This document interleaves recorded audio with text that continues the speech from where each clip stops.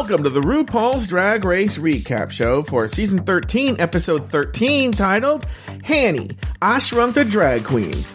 My name is Joe Batanz, and I am joined as... Oh, you know what? Stop. I'm just kind of pausing right here. Every fucking week now, you've been... I knew it! We call that audio clip 0. Call it right now. You ate your twin. Okay, here we go. You're going to find out right now. All right. And joined as always by one philandering co-host from the podcast pod is my co-pilot. Please say... She got a pocket full of rainbows.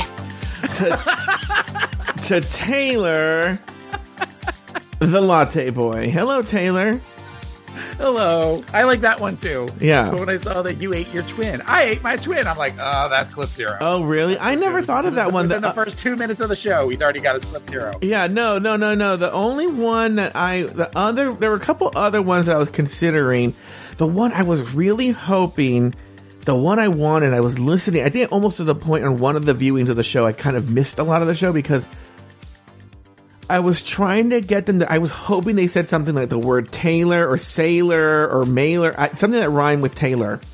Because the part where Candy Muse says, like, blank, you're a horrible human being, villain, blah, blah, blah, blah. And I was like, oh, I would just put in Taylor right there. And, or Candy saying Taylor, and I couldn't get it. A lot of work goes in this show, Taylor. Anyway, hi, how are you? I'm good. How are you? By the way, again, if you are a Patreon supporter, you obviously heard a very lengthy conversation that Taylor and I had. What did we discuss? We discussed viruses. Is it Matt Getz, which is kind of the same thing? Yeah, and me, which is kind of the same thing. And then, except I don't do child trafficking or. No, I guess I shouldn't be associating myself. And then we talked about a bunch of things over there. So, and by the way, new feature, Taylor. I don't know if you know this yet. There's a new feature for Discord. So even if you support us on Patreon, if you're not signed up for Discord, new feature I think is going to be incredible called Stages, where we could do live events and people could walk up to the mic and ask questions, and we could interact with the audience in an audio fashion. And we Lori and I played with it this week, and I want to bring it to the Drag Race experience. And so you can get all this. Go ahead, Taylor. I was going to say, bring it to the Drag Race, bring it to the Drag Race. Sorry, that's. Well, no, but like for instance, we recently had Dita Ritz on. And it's something that we could have Dita on the show, and people could there could be a Q&A, and people could ask questions. That would be great. Yeah. So anyway, if you like these kinds of features, go join us over at patreon.com/afterthoughtmedia. Join the premium level. You get all this content and good stuff. It's quite the hoot. All right, Taylor. It's the bee's knees. It's the bee's knees. Pajamas. Yeah. So funny. A friend of mine was telling me he watched this. I guess it was a movie that wants an Oscar. I don't know things called Mank about. I've heard of it.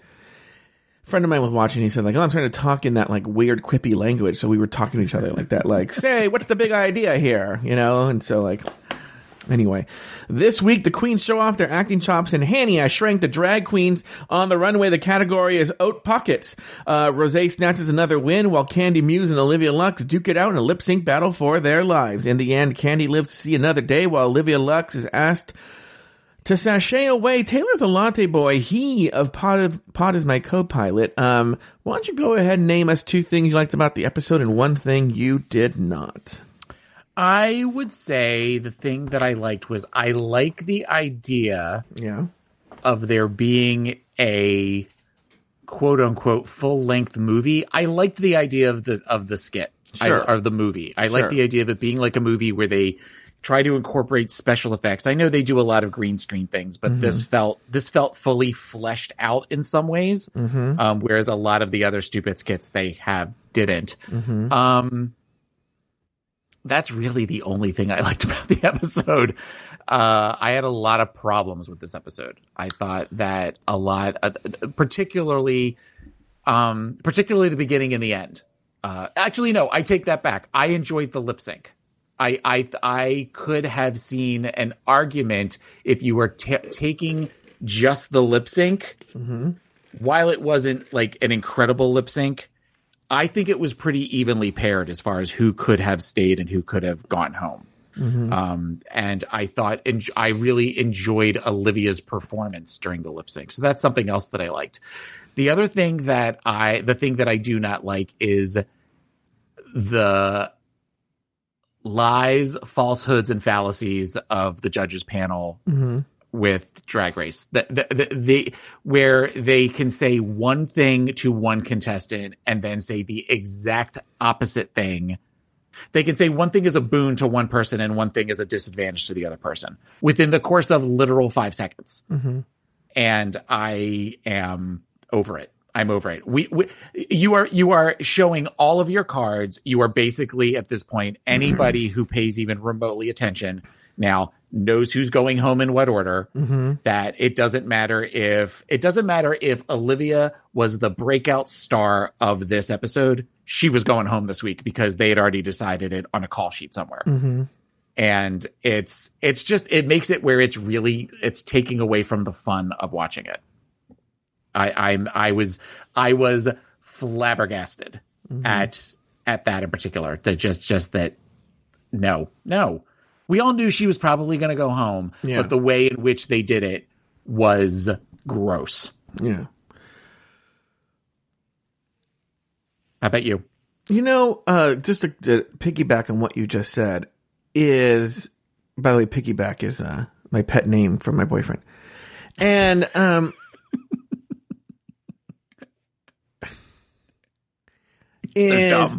so dumb. I forgot what I was going to say. All right, maybe I'll remember in a second. I know what it was. To piggyback what you said, my friend and I during the Trump administration, when something would happen and it would be so glaringly obvious, like that Trump just straight up told a lie, right? I mean that anyone with eyes would see, Mm-hmm. My friend and I, this happened constantly. This gaslighting happened constantly in the 4 years of the Trump administration. We would just have a conversation about it and just end it with like, nothing matters. Nothing matters anymore, Yeah. And that's sort of what it feels like. It's just like you can see things with your eyes, even the way that they edit it. I mean, do you remember the people who produced this show and control the show can edit the show that we see whatever they want us to see. And I think even then they can't edit it enough to match the goopery that's going on with the judges panel, where it just nothing matters. Just nothing matters. And I think that's what you're trying to say. We have a predetermined list of who needs to go home and who needs to stay. And does it matter? You figure it out, dummies, in the editing, in the post-production unit, because we don't care. This is who's going home. 2 things about the episode. I, like you, struggled to find anything that I liked about this episode. Now, by the way, what's funny is my boyfriend asked me, he was on his way home from somewhere. I already watched the episode. He hadn't seen it yet. He asked me how it was, and I said, listen, from having to recap its point of view is horrible. I have nothing to say about this episode. As an experience watching it, I wouldn't say it was a great experience, but it's just literally like eating milk toast. It's just milk toast. It's nothing. It's bland. It's like a sugar-free marshmallow. Like, it's just nothing. You just ate nothing. Yeah. Yeah, a marshmallow. It was a marshmallow of an episode. That's a really good analogy. And I saw on Reddit later that someone said that the season has been watchable, but they will not remember it by the time All-Star 6 premieres. They will have forgotten every episode. Because there was a comparison, and we can have this discussion about another poorly regarded season 11. But they were saying, at least in season 11, you have this, and this, right? You don't even have that with season 13. I think season 11 is much more memorable than this season. That's what the people were saying. Someone had made the argument that they're the same, and they were saying, no, you have this, and this, and this. And season 13, they're like, if it wasn't for Utica's roast, what would you remember? And maybe Candy and Tamisha in the beginning of the season. Candy and Tamisha is the one thing that I could think of. That was an Untucked. Yeah. Anyway, so I struggled, but this is what I came up with. The one thing I like, the Cher song. Not the lip sync. The song itself. I love that song. I like that. I have very, very fond memories of that song. Memories of what? The song. The first time, I was with a friend of mine who was going through a really bad breakup. This guy Kevin, who ended up being the first guy who ever topped me later on, but that's neither here nor there. Okay. And okay. Weird reveal we just had right now. Okay. No, we were friends, and I was one of these where I said I had never done that before. He's like, I'll top you, I'll fuck you, and I'm like, okay. And how did it feel that first time?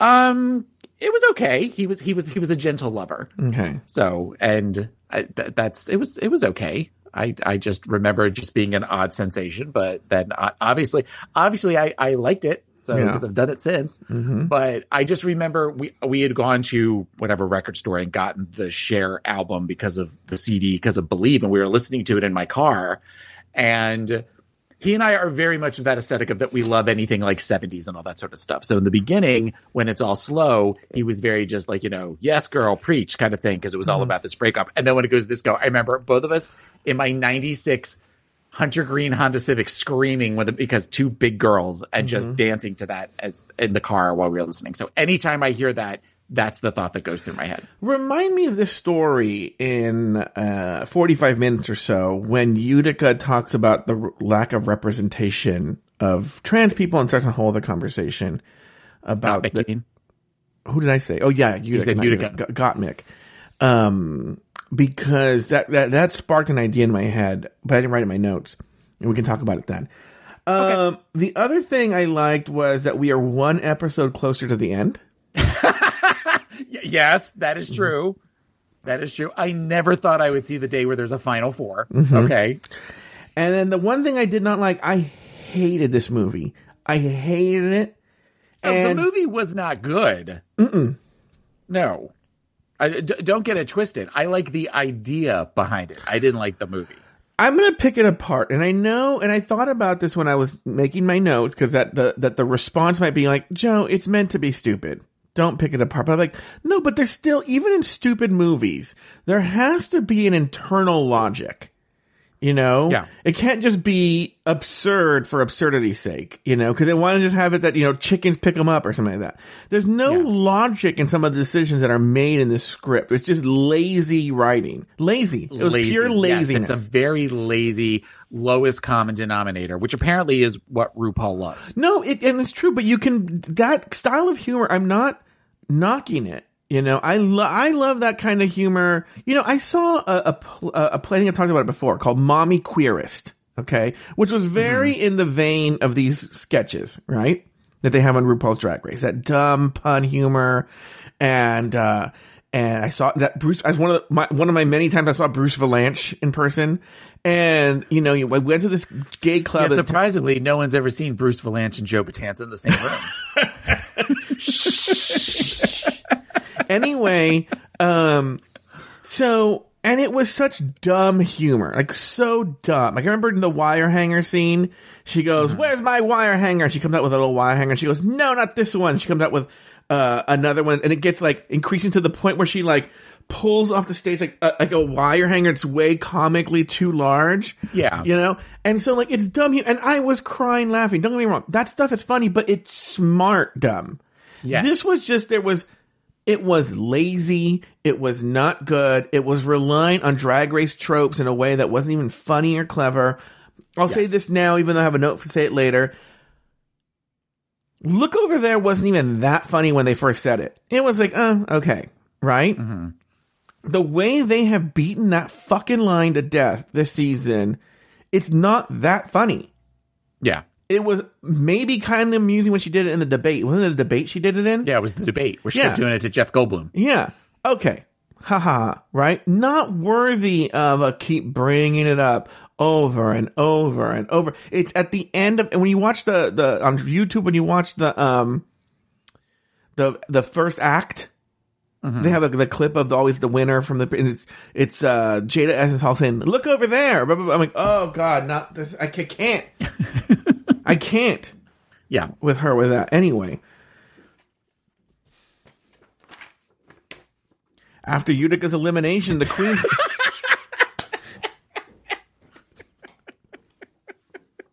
I love you.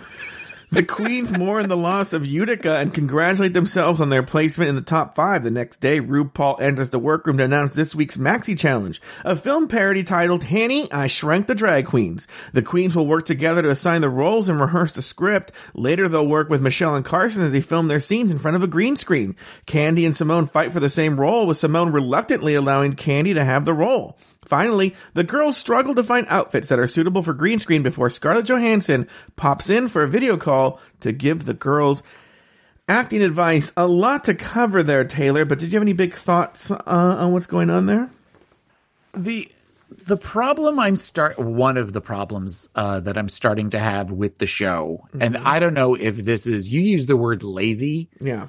And I think that kind of encompasses a lot of things here, but particularly the very first act when they come in now, I'm almost starting to feel like we could skip that and just get right to when it's the first day in the workroom afterwards, because it is turned into where it is the exact same thing every week. And it is very much of where they walk in. The first one who comes in is the one who lip sync. Whoever is standing immediately behind them goes, "Ooh, child," or "Woo," or "Whoa," and they come in and they stand in front of the mirror. They say a couple of things. They wipe it down. Then they all sit down and they go, somebody does the, "Wow, how does everyone feel about how things went?" Where it's almost like they're reading it off of cue cards. And then it's just very poorly edited, and where it's just these clips of where they're it's almost like group confessionals versus people having a conversation. Yeah. And then they have the big dramatic music of where they show them all taking off their drag and then somebody pulling off something and going, "Ah," and then it goes into the show. And I'm noticing that's happening a lot with Untucked now, where rather than having conversations, it's where they want them to each have their own little vignette of where they say, "Well, I think I did great. I think I didn't do good. I'm worried about lip syncing." There's no conversations anymore. It's just talking points. And I don't know if we just have a group of girls who don't know how to do that with the act of conversation, but making it look natural, or if this is just laziness on the producers. I don't know what it is, but it's starting to get on my nerves. I don't think believe it or not, I don't necessarily entirely blame the producers. I mean, I think I blame them in terms of they've created this product, but I think it's a gradual evolution that's happened. We've talked, you and I have been doing this for a long time, Taylor, and we've also gone backwards. And revisited seasons, that we didn't, this show started with season 7, but you and I have gone back and done season 6 and season 5, and maybe in the future we'll do other ones.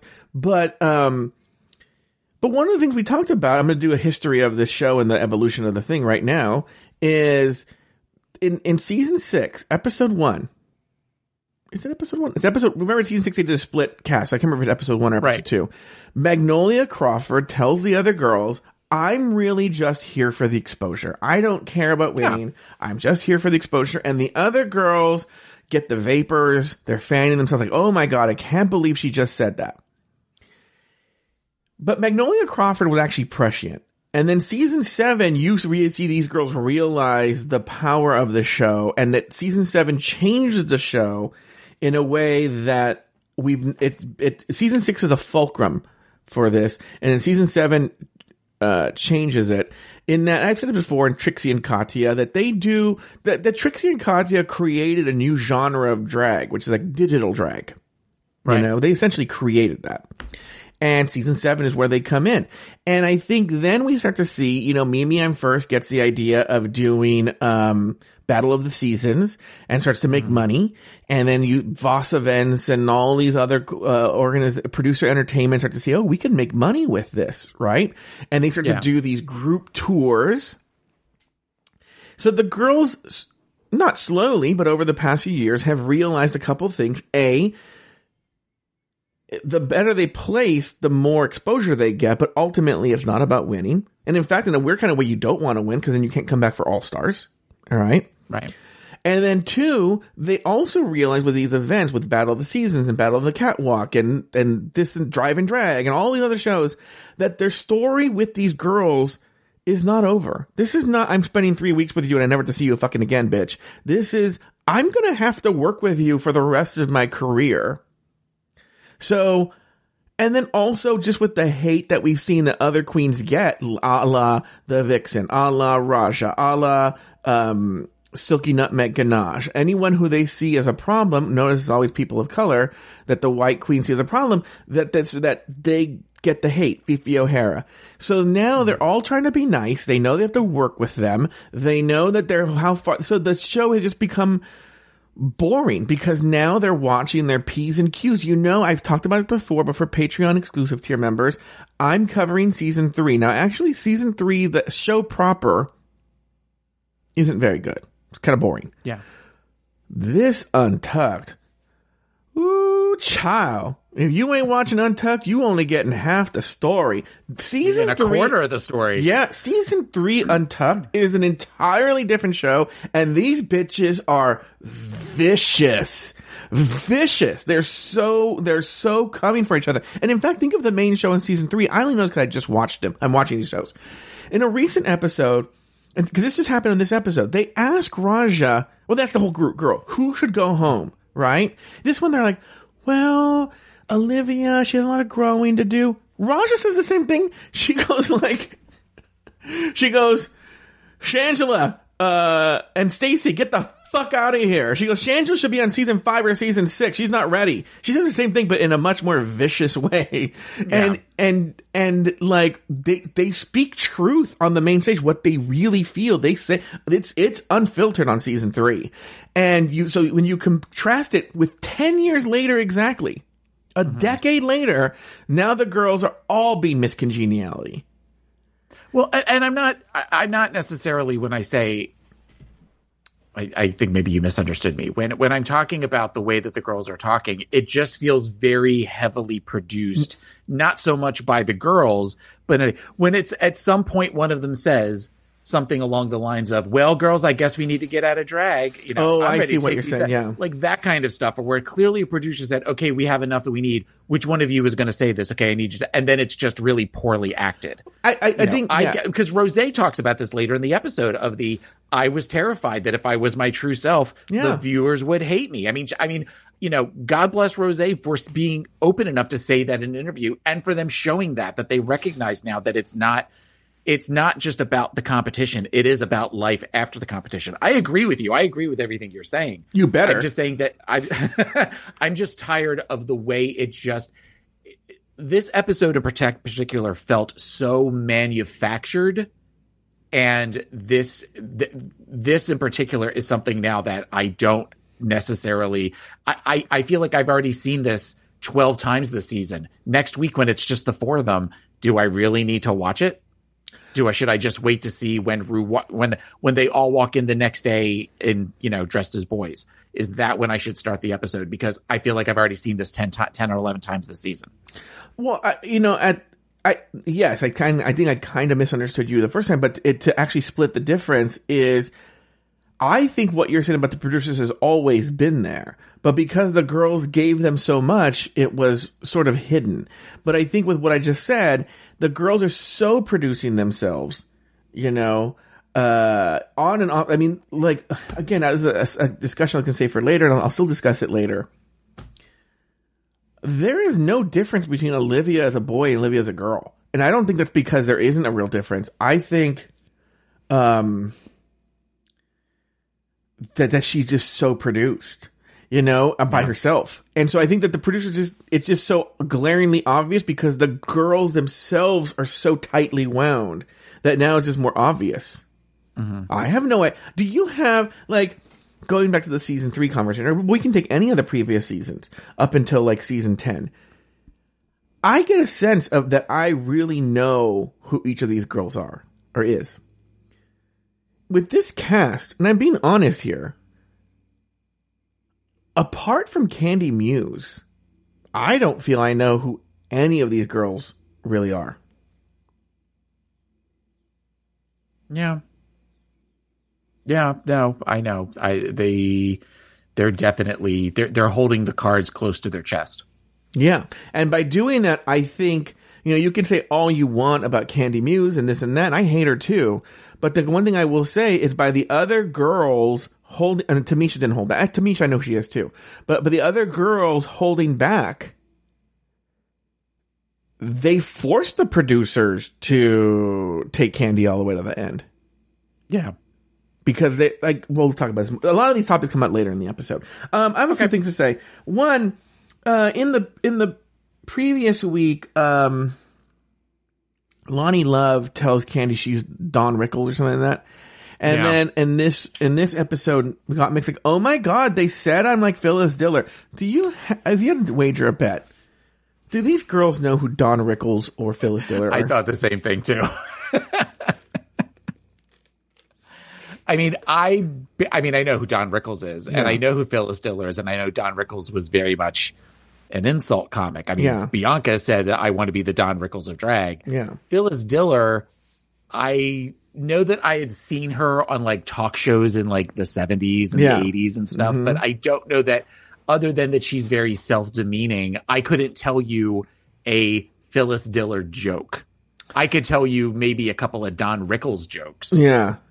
But I don't know that I could, that just seemed very, I appreciated the fact though that she did say in the confessional, like, I have never really thought that, you know, what I could do with my drag, I could expand on things that I do, whether or not she could be the next comedy queen. I don't see her as the next Bianca. Yeah. But maybe she could expand beyond just the look queen stuff. Phyllis Diller, it's so funny because I don't know much about her, but I do know that it's so funny. I'm sure at the time she was a big gay icon, but she's kind of a forgotten gay icon. And I know she did a lot of jokes about, you know, she had a husband that no one ever saw named Fang, that she would call him Fang. And there were a lot of self-deprecating, and a lot of self-deprecating humor, but like definitely gay icon. I'm sure people should do a revival of her. Like Waylon Flowers, gay icon, had a puppet named Madam, right? Yes. And then Waylon Flowers died of AIDS. Yes, we've talked about this on the show before. Yeah. And Madam now is in the hands of somebody else who was his friend or something. And I saw someone say they saw this new guy in Madam and it was horrible. And I was like, oh my God, I want to find a way to get Madam. I think I could make Madam iconic again, you know? And because I think Madam's a gay icon. I think she's actually based on Phyllis Diller and B. Arthur. I think there's like a cross or something like that, right? Yeah. Yeah. And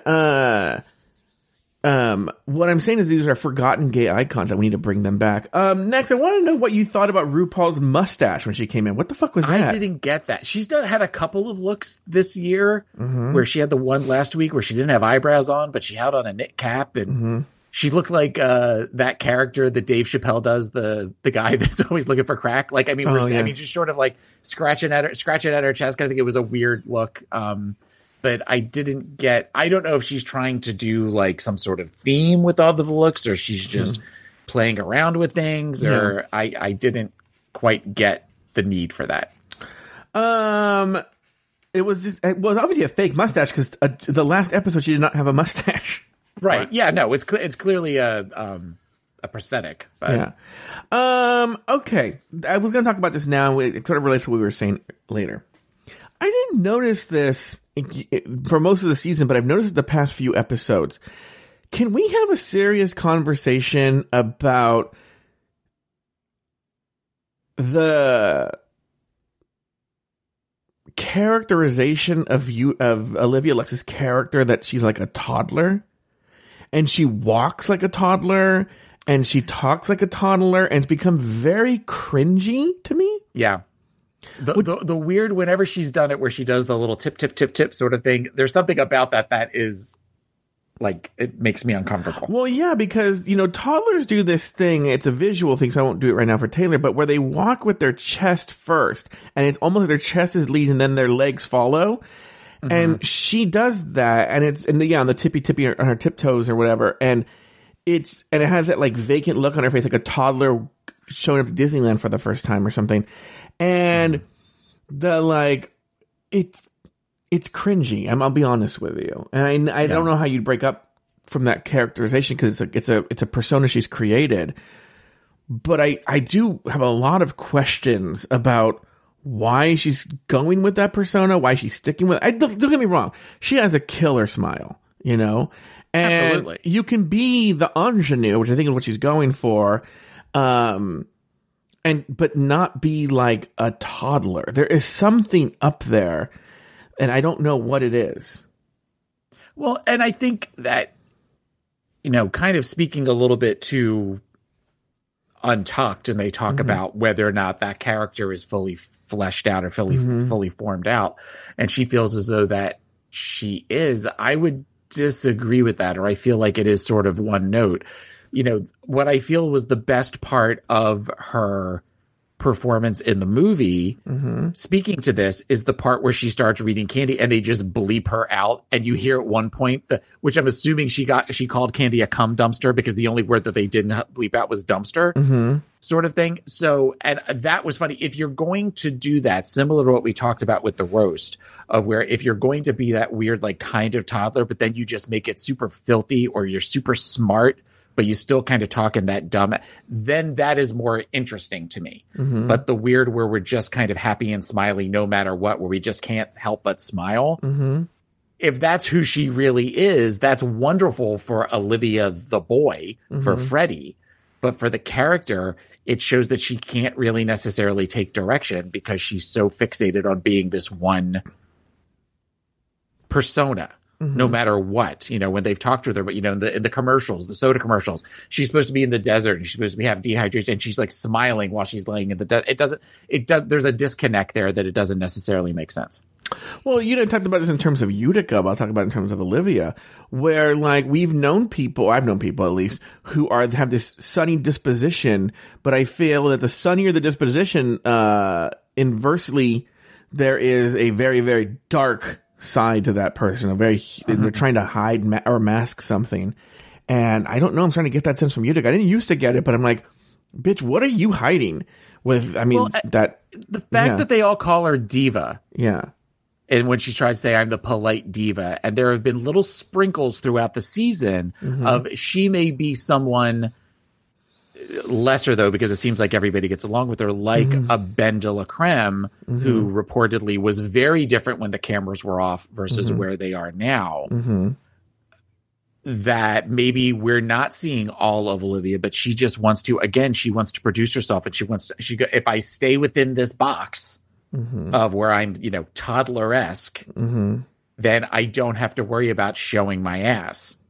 But they also, nobody wants to call her on it on camera because then it may be seen as punching down to somebody, whereas especially someone who is a person of color versus when they kind of had this conversation a few weeks ago with Utica, where they talked about some of the horrible things that she said at the dinner that one night, where she was just sort of reading people, not even reading, she was just insulting people sitting at the table.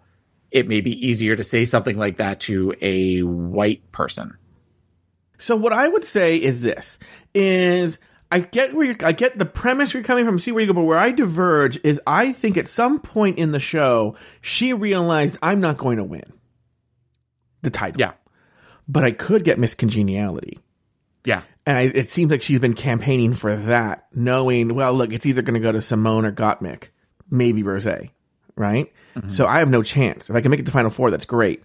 But I want Miss Congeniality. And it seemed like she was going there. Because, to talk about what you were just saying, one of the flashes you're talking about is when she called out Utica for saying one thing to her face, and then another thing on camera.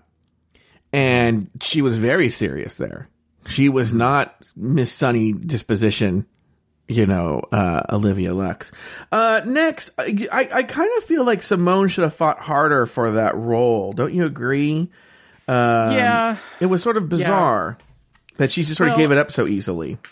I think on the one hand, where they talk about these characters are very familiar, that it makes sense for everybody to lean into that. But then I think on the other hand, the classic story is of the Golden Girls, you're covering Shady Pines, was that Betty White and Rue McClanahan each were cast for the other character. Yeah. Because they were so similar to those characters on previous sitcoms, on Mary Tyler Moore and Maude. And they decided to switch up the characters, and it made for classic television. Yeah. This could have been, had they switched roles, this could have worked in both of their favors instead of the way that it worked, though apparently Simone did fine. But to see her give up like that, I mean, ultimately one of them had to give up, say, okay, fine, I'll play Margarita. Yeah. But still it was where that she kind of became like a sore loser. And it wasn't a cute look. Yeah, I feel there's missing information we didn't see in that conversation. She seemed to give up too easily. I feel there was more that we don't know about. Not that it was bad or nasty. Maybe they just cut it out because it was redundant. But I feel there was a lot we didn't learn there. Your thoughts on the whole Scarlett Johansson drama? Well, I like that they're bringing in maybe some more A-list people, and even if they can only do it through the screens. I think that's kind of cool. They all seem genuinely excited when it's like Scarlett Johansson, one of the biggest movie stars currently, is up talking to them and giving them ideas. I thought the advice that she gave was really, really good. And even, with the villain of like believing that you're the character and seeing something in the villain that you like about the character, because it helps to make that person more fleshed out. I thought it was a great fun segment. I like that. I like the one with Anne Hathaway. Yeah. And I feel like it's a way that they can bring in more big named people in a way that they're not having them on the judges panel. Yeah. Because I think that the idea of I can't imagine a world in which Scarlett Johansson would agree to a full day on RuPaul's Drag Race on the judges panel. But if it's something where, well, we need you for a half an hour to do a Zoom call with these girls, and they brought up Black Widow like 4 times. So I think they were thinking that Black Widow was going to be out around the same time as the season. So it would be good for a good promotional thing. I enjoyed that. I enjoyed those couple of minutes. What do you think of this Colin Jost? I think he's super hot. I don't like this Colin Jost. Now, once again, this is one of the stories where I have a friend who knew an SNL cast member really well. So she invited him to, one of the he was in New York, and he said, well, come to a taping of, SNL. And he went, and then they have a famous after party that all the cast has to go to, which is super strange. And, I don't want to say too much here because I might give away things, but, he was in a conversation with Colin Jost, and he was just talking to me what a fucking just douchey frat boy he is. Oh, you can tell he's of that ilk. Yeah. I just think he's cute. I don't watch SNL, so I don't even know necessarily like his delivery on Weekend Update or anything. But he kind of looks like this Maddie Getz. No. How old is Matt Getz? He's 38. Like my age, right? No, he's 38. How old is he? 38. He's only 38? Yeah. Oh. Rough 38. Yeah. Yeah.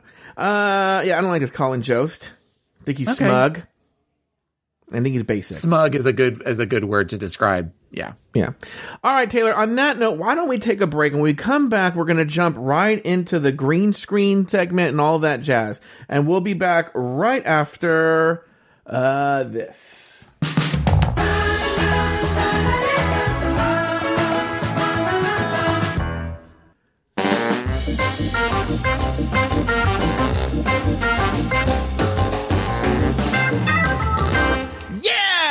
All right.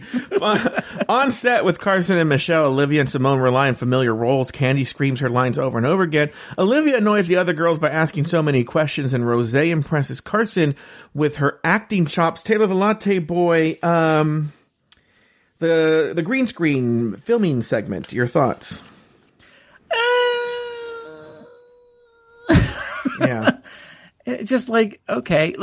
The Olivia thing was very confusing because they've never talked about that before where she had a million questions. Yeah. So that seemed very odd for them to put that in. I do appreciate that Olivia called out Simone's, what she refers to as the factory voice that I have talked about all of these episodes, that she pretty much plays the same character. A point we will definitely talk about during deliberations. And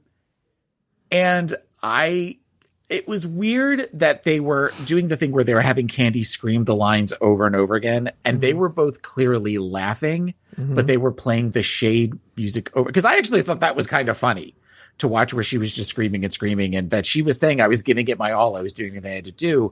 But it was there was a lot of weird juxtaposition of where you thought people that weren't going to do well did well, and vice versa. So they were really kind of fucking with your head a lot. We saw that basically with Simone, with the whole unsure of herself and all that kind of, jazz.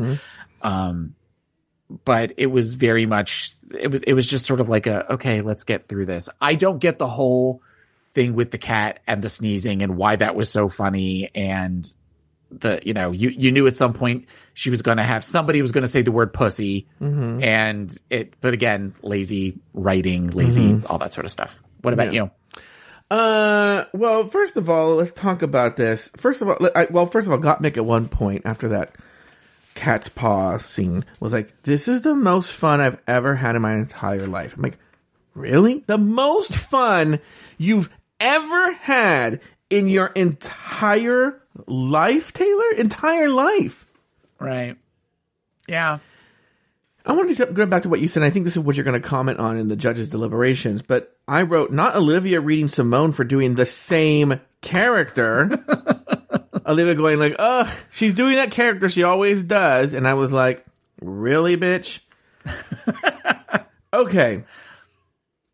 There's something really important happens in this act.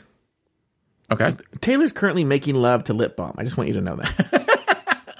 That is how do you where you were like, oh yeah, on this Carmex. Oh yeah, cucumber mint. Oh. What brand is it? It is Jack Black. Jack Black, the guy from Kung Fu Panda. Not Jack Black, not the actor, but it's like a men's thing that comes in like the dark blue. I don't really like it because it's really oily. But I'm trying to use this up so that I can use some of the other. I'm a lip balm addict. Oh, I'm a chapstick addict, and I bought these and they were very expensive, and I don't like them, so I'm just trying to use them up. Oh, I see. So I noticed something. That was my butthole. Yeah, this will be mine at the end of May. I noticed something. So during Gottmik's scene where Candy has the cat paw, I picked up on my second viewing that Candy is the narrator of that scene. When in theory, it should be Gottmik. And I don't think this is a mistake. I think what it's showing is how much they rely on Candy now to be the storyteller. So even in a scene where she's secondary, they made it about her because the other people are so boring. So they have to find a way to make Candy the center of the attention, even though it's really just her holding a cat paw and Gottmik sneezing and laughing and whatnot. Well, think about it. We're down to the final 5. How often do you see anything of substance from Rosé in confessionals? Unless she's singing, like, I'm singing a song, and then she does that, auto-tune effect I can't do. Yeah. But the only thing that she ever says is, I'm doing what I need to do to get to the top 4, honey. Yeah. Baby. Yeah. It's like everybody's Cameron Michaels now. Remember, Cameron Michaels didn't say shit, but now that's why I think that's why Candy being like this and the other girls being like the way they are has propelled Candy to the top 4. Because they're like, we can't lose her. Or this show, which is already boring, will be more boring. Yeah. And so, I've often joked that I want to do a fake podcast with me and you, simultaneous as this one. We don't play Joe and Taylor, we play the other characters. And it's just called, Yes, Queen, House Down Boots. And all it is just a show where we just say how everything is wonderful about the show. The show is amazing. There's nothing wrong with it. Every queen work, And that would be a very boring show. Okay? A very boring show. They realize if they get rid of Candy, even though Candy's now at the stage where she's, yes, Queen, House Down Boots, it would be even more boring because at least she's kind of funny about it. And they would have that show, and they don't want that, but they don't know how to solve it. The casting's already done.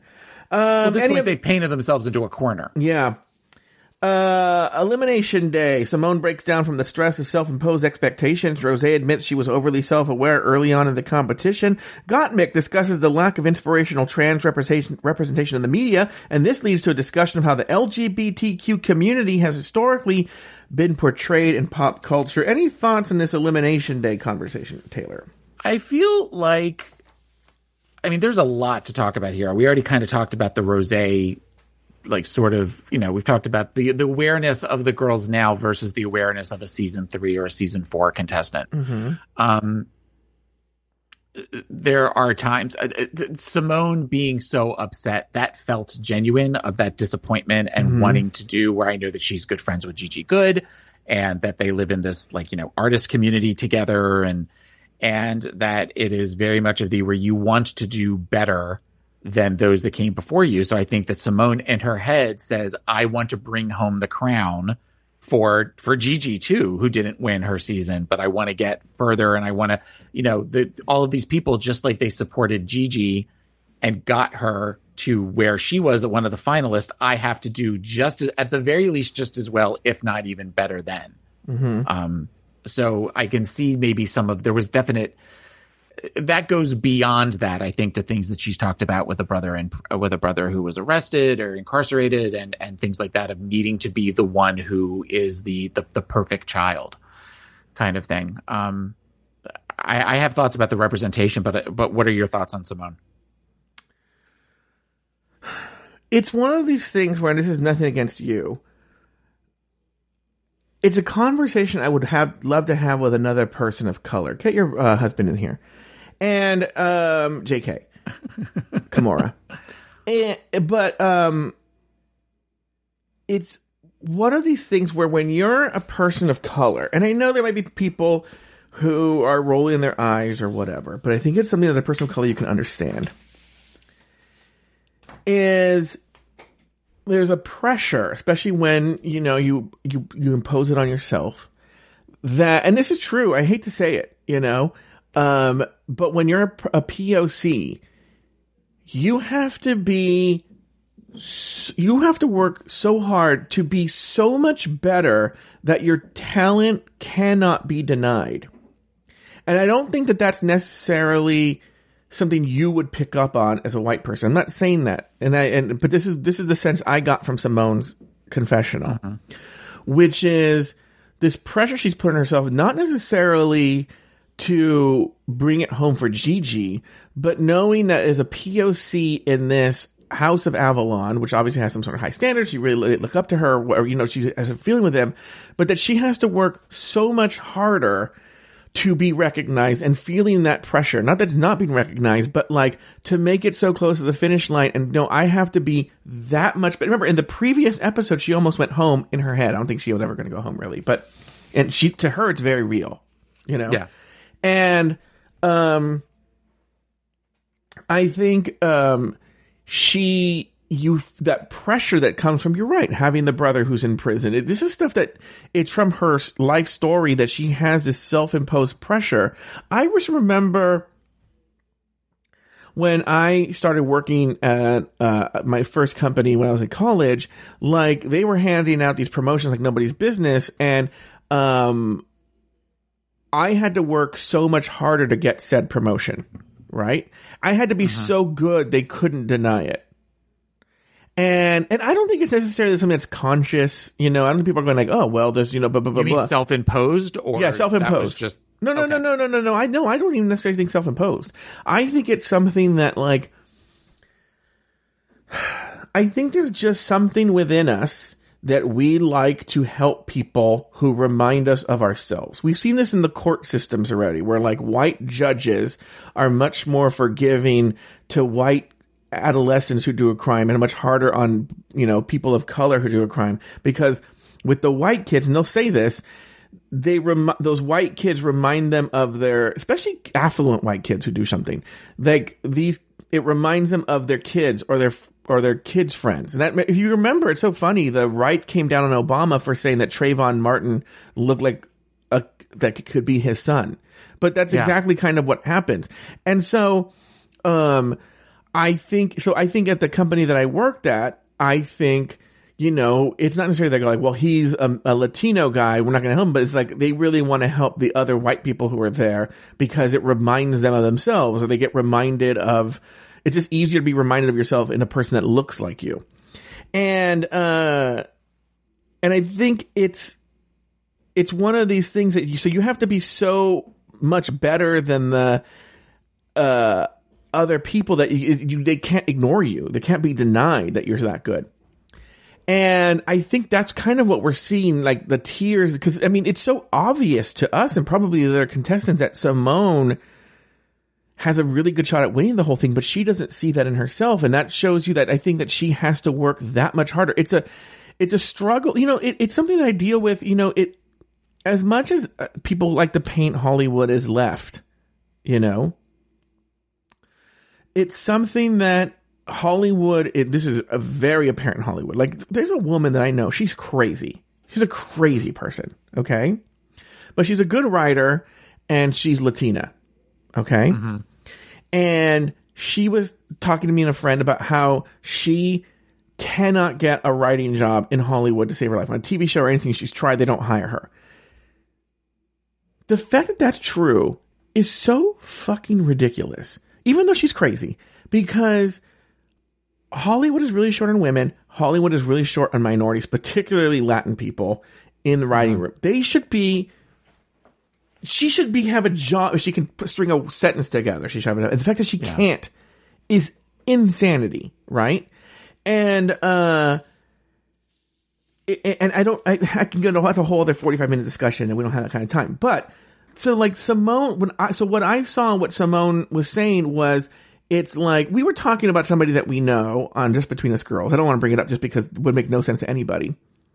Who, even though he's a white person, a white cis male, he puts this self-imposed, criticism on himself. Yeah. And it causes him torture. And I think people of color experience that too, because you just have to work so much harder to get what you get. But the difference is between that person and someone like Simone, I would think, is that for the person that we know, that is self-imposed, that is internalized. Yeah. Whereas as Simone could be feeling that on the inside, but that is also because of how she is treated in the world. Yes. Where there is that is not only internal but also external through whether it's microaggressions, whether it's, blatant racism, systematic racism, that sort of stuff. So I've been looking at it more. It felt genuine to me. I think it's 100% genuine. And it made me sad for her. Yeah. That she doesn't get to experience this show, on that level because she is so in her head at times that it's more about, I can't fail this because if I fail this, I am a failure. Yeah, well, I don't remember the pictures that well, but is she the only person of color in that House of Avalon thing? I believe so, yeah. Yeah, and so there's this thing where she realizes she has to be that much better. And if not, it'll be like, I'm not saying this is true. I mean, I don't know her thinking, but I could see a person of color thinking, well, if I don't make it to the top 4 like Gigi did, they're going to think I'm not as good, or I shouldn't be in the House of Avalon. I'm not worthy. She basically said that. She basically said that they invested so much in me and then I just fizzled out. Exactly. Yeah. Exactly. Yeah.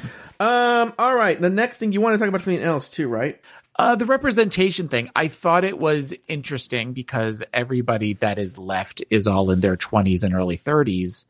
And they're, with the exception, I definitely see Gottmik and appreciate Gottmik for being a trailblazer of being someone who is trans and also like playing with gender and stuff. That contestant, that queen, I can see that. But the other ones, they grew up in a time with shows like Will and Grace, and where gayness and queerness, I feel, was definitely more open, and you saw a wider representation than, for example, you're in my generation.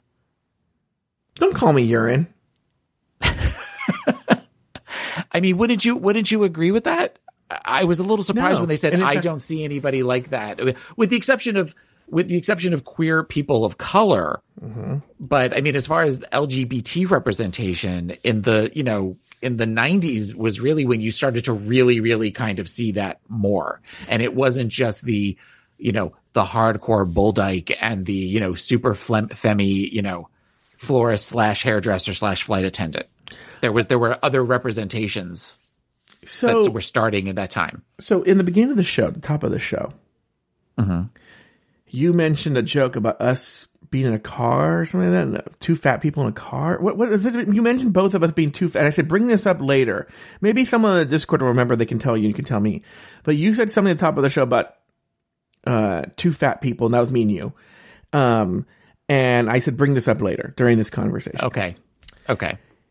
And I want to say, first of all, everyone should go find and watch an amazing documentary called The Celluloid Closet, which is a little old, and I would love an updated version. But The Celluloid Closet is about gay representation in film. Okay. Yes. Up until the point of the documentary, everyone should go watch it. It's a fantastic, amazing documentary. That's from the 90s, isn't it? Yeah, it's from like the 90s. But yeah, it's still a fantastic documentary. Next, Will and Grace, and two shows, they came out around the same time. Will and Grace and the American version of Queer as Folk came out at the same time. They're very different from each other. Queer as Folk was essentially a oversexed soap opera on Showtime. Yes. Which portrayed hot gay people having hot gay sex all the time with each other, right? Everyone was just a whore.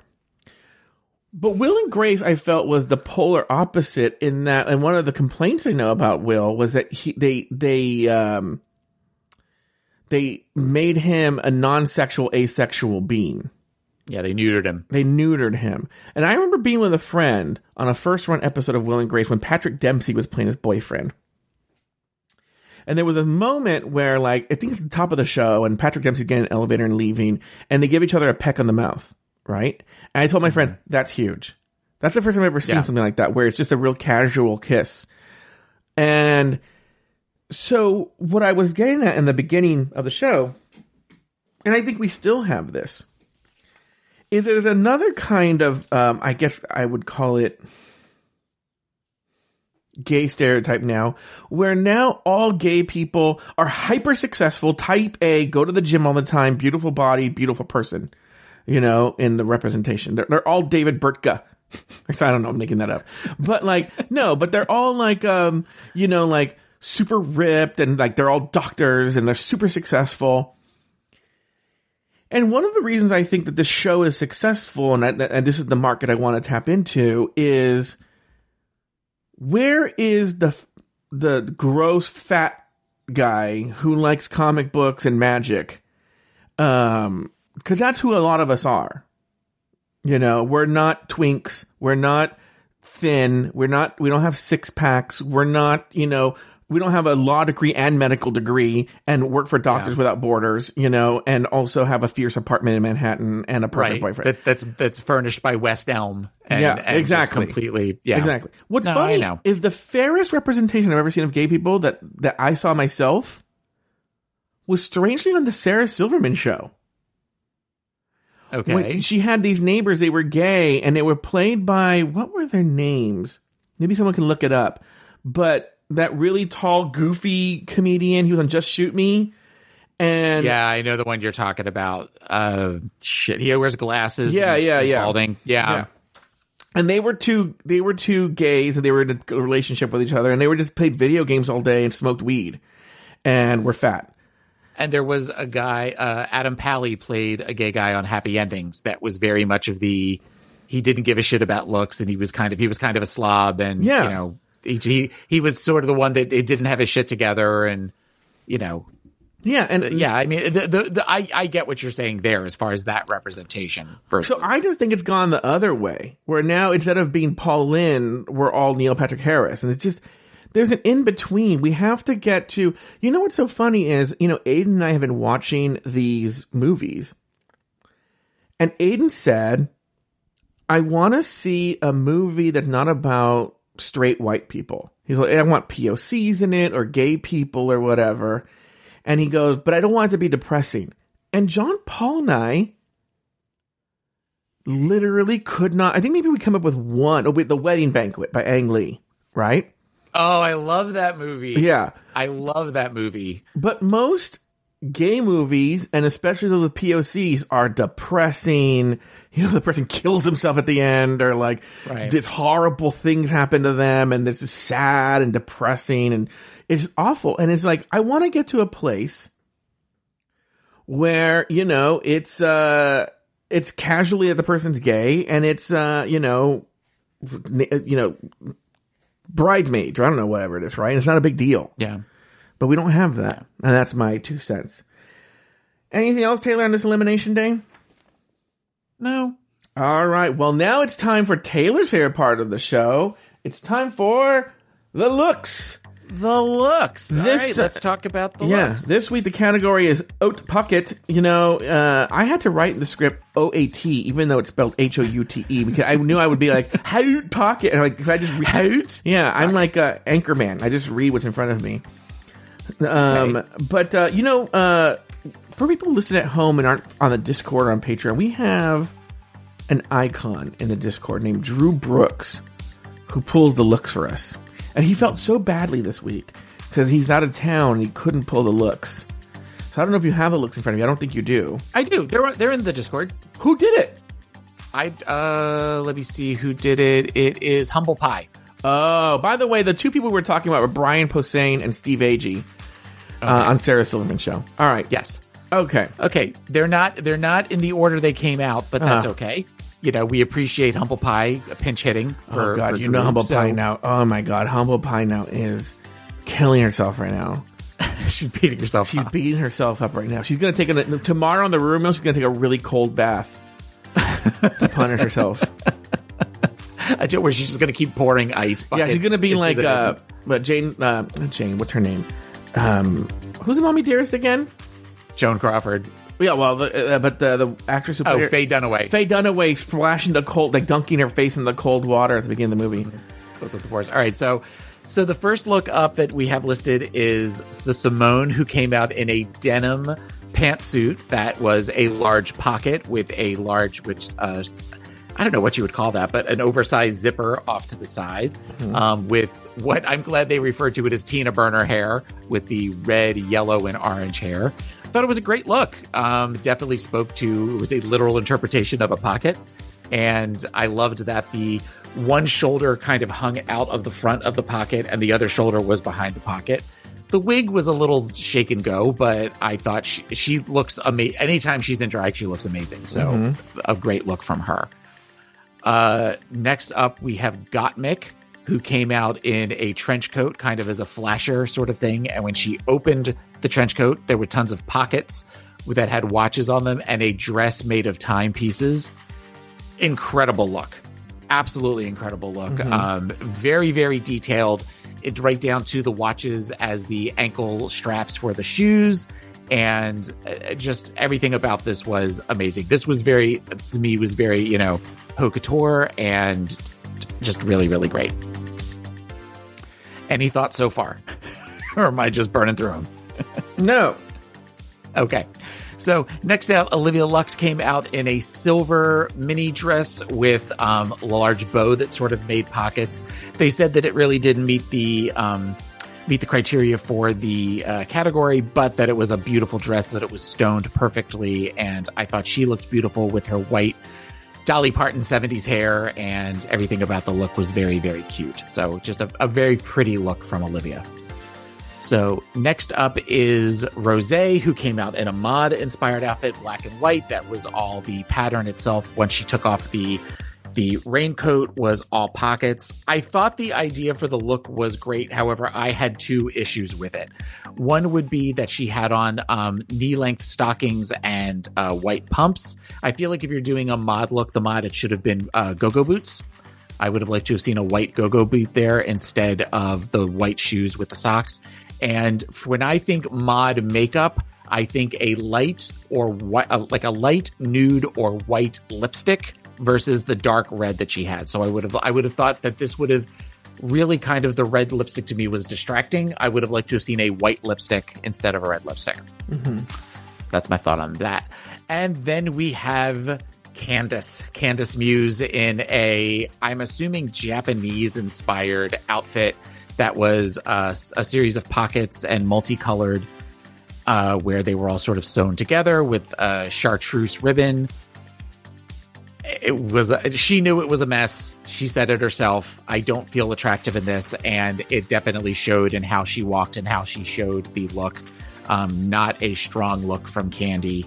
I don't want to kick her while she's down, particularly there, but it was very clown-esque instead of what I feel like she was trying to go for a Harajuku girl thing, or it was very Japanese inspired, and it just was not good.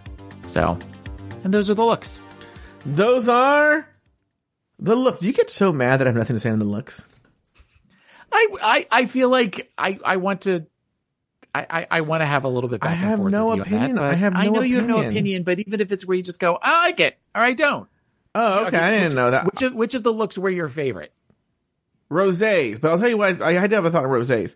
I could see Trixie wearing this. Very curious to hear what Trixie has to say about this outfit. Well, but that's very within Trixie's wheelhouse. Yeah, I could see Trixie wearing something like this as well. Yeah. Whose was your least favorite? Oh, Candy's was awful. Yeah, Candy's was really bad. Mess. Okay. Well, all right, the movie, Henny, I Shrank the Drag Queens. Your thoughts on this movie? We watched it. My thoughts were that I thought Candy was really good, actually, for Candy, because it was not watered down, but it wasn't where she wasn't at 150 the entire time. Like there was where there was a sophistication to Candy's performance that I actually sort of enjoyed watching her. Whereas I don't ever feel that in the acting challenges before. It wasn't good. I don't get why they thought Rosé was great. I thought Rosé was very much like kind of chewing up the scenery. I agree with you. But that is also what Rue likes. It doesn't have to make sense. You just pretty much have to make a silly face and wave your arms around, and then Rue thinks it's funny. She went the Manila route where everything was crossing her eyes. Yeah. Yes. Yes. And I mean, it was clear that Olivia was going to be in the bottom there. So, but I was very surprised by the conversation that they had about Candy and her performance. Let me tell you this. This movie logically made no sense. I didn't notice the first time I watched it. I was like, oh, this is just stupid. And then I watched it a second, I'm like, why would they... Well, first of all, there's a scene where they're in front of a green screen and they show the main stage. The main stage is right there. Why is the main stage on a green screen? Yes, absolutely. And the other thing is, I don't get when they do this, and it just takes it. I mean, I also get we're not watching, a Marvel film here. We're watching where it's clear they're on a green screen of where it's down on the floor and they're moving. The camera is moving around, but everything is stationary behind it because she's on a green screen. Olivia was talking at one point, and like she was like everything was moving, but it just was this weird disconnect of why you can't have it where the camera is stationary, or they tell Olivia she has to stay in one part, or the screen has to stay in one part. It just felt even cheaper than it already was. But yeah, there were parts like that it didn't make any. That to me was just, I'm like, why would they not have them all just standing on the green screen, or had it where, I appreciated that they pulled old film of RuPaul from a previous week. Oh yeah. So that was good. I appreciated that, but it was still, not great. At the end, I was like, what did I just watch? Anyway. Okay. 2 logic things I want to bring up. There's a part where they go, we got to climb this sewing machine cord to get up there. I'm like, why would they want to go up to that table? That table is not next to the shade button. So why would they do all that work to go to the table? Yeah, if they were trying to get to the shade button, there was a sewing machine. That would make sense to get up there. Yeah, and they can see that it's not connected to the table.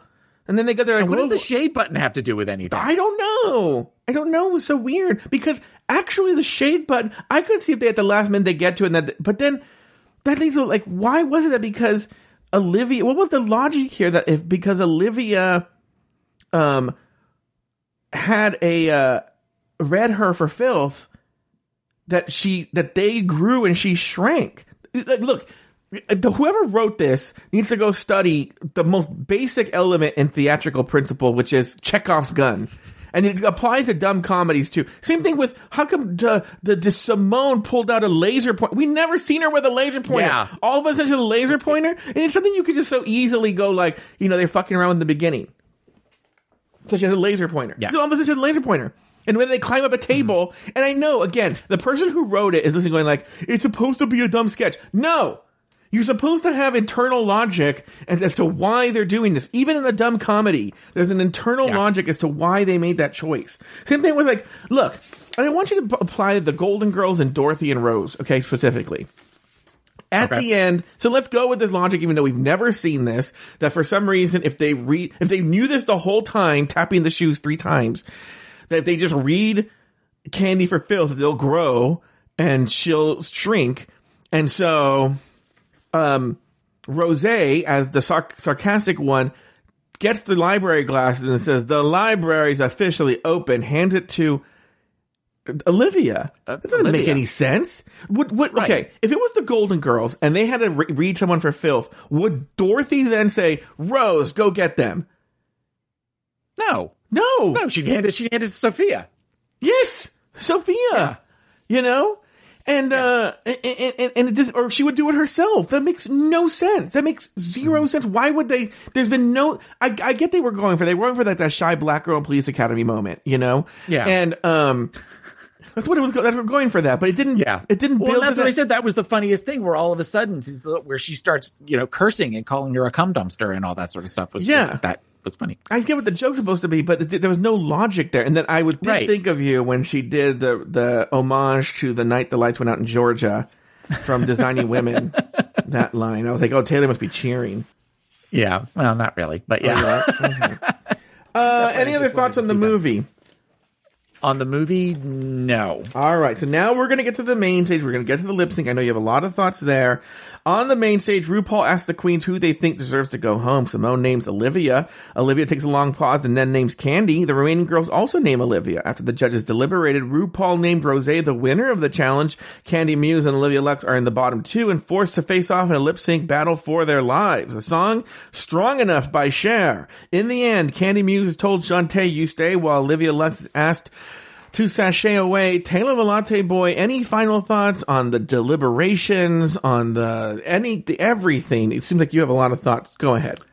The deliberations, once they started in on Olivia, I said, so they are reading her for doing the exact same thing they just praised Simone for. Mm-hmm. Where Simone does the factory voice in every acting challenge, and they're telling her how amazing she is. Yeah. 2 seconds later, they're saying to Olivia, you kind of do the same thing every time, and we feel like it's one note. Mm-hmm. It made absolutely no sense. It just was where it was clear no matter what, Olivia could have said or done nothing at that point. And I agree. Olivia was horrible in the skit, but I think it's because Olivia was horrible. Olivia was playing an airhead. Yeah. Olivia, when she does this performance, it is kind of where we're sort of simple and we're just kind of, we're airhead-esque. So she completed the role. She just didn't do it very well. But for them to then say to Simone, this is when you do this is amazing, and you have this command presence. I was very surprised by their reading of that, other than they know they can't put Simone in the bottom 2 weeks in a row. Yeah.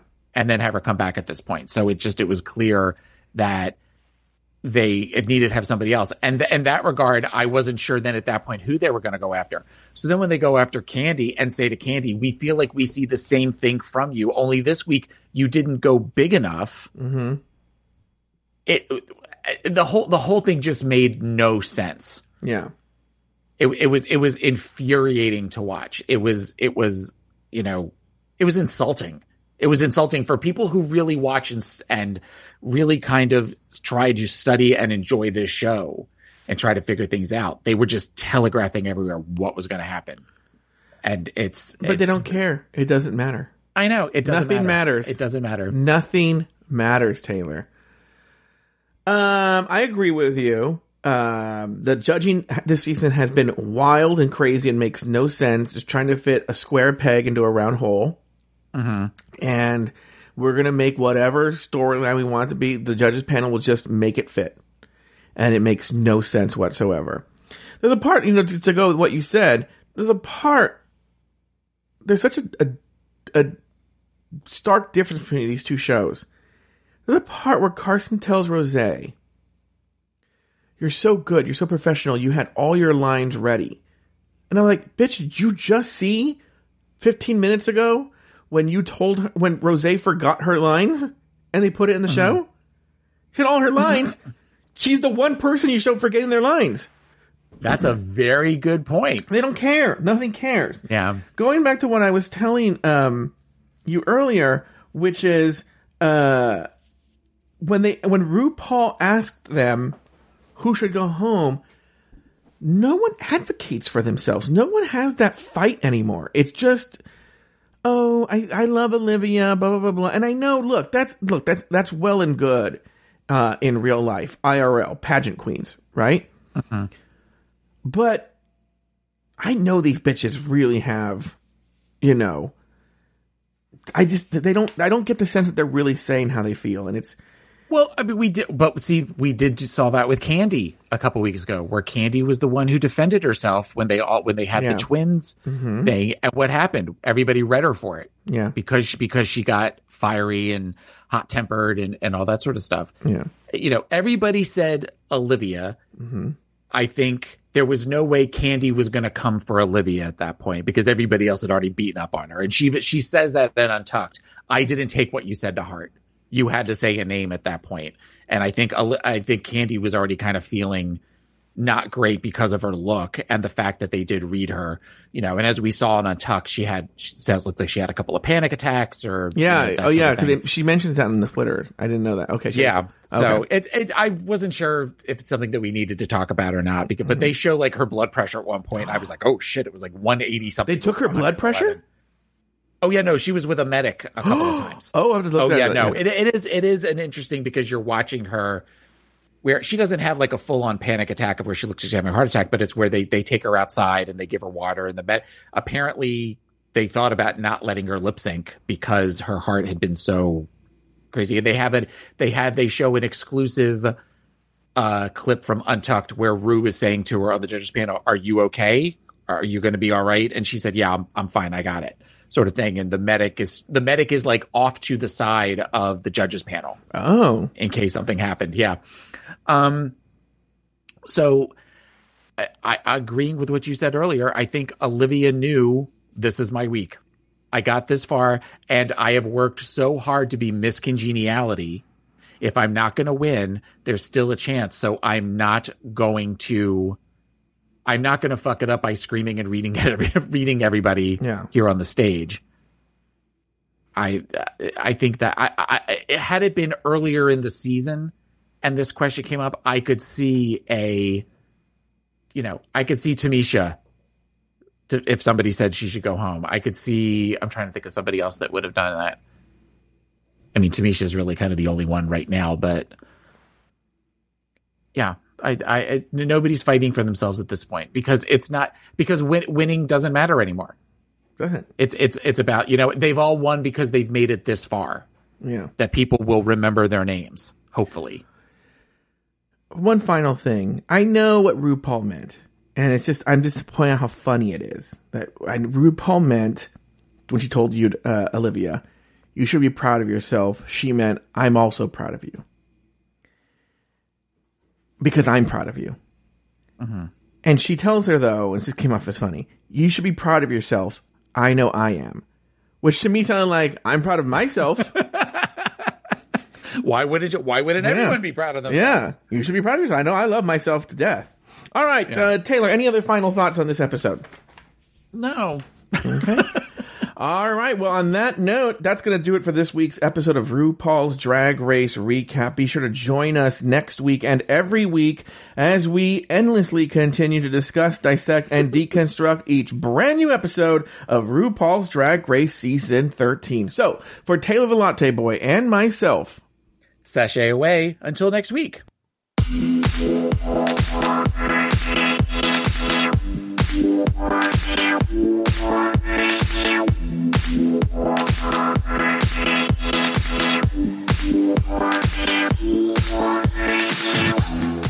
you for listening to RuPaul's Drag Race Recap. Have something to say? Email us at dragracerecap@afterthought.media. For more Drag Race and LGBTQ content, support us over at Patreon at patreon.com/afterthoughtmedia. You can follow Tanner the Latte Boy on Instagram and Twitter at PIMC Follow Joe Betance on Instagram at Joe Betance. That's JoeBetance. This episode was produced by Luke Stamen. Drag Race Recap is an Afterthought Media podcast.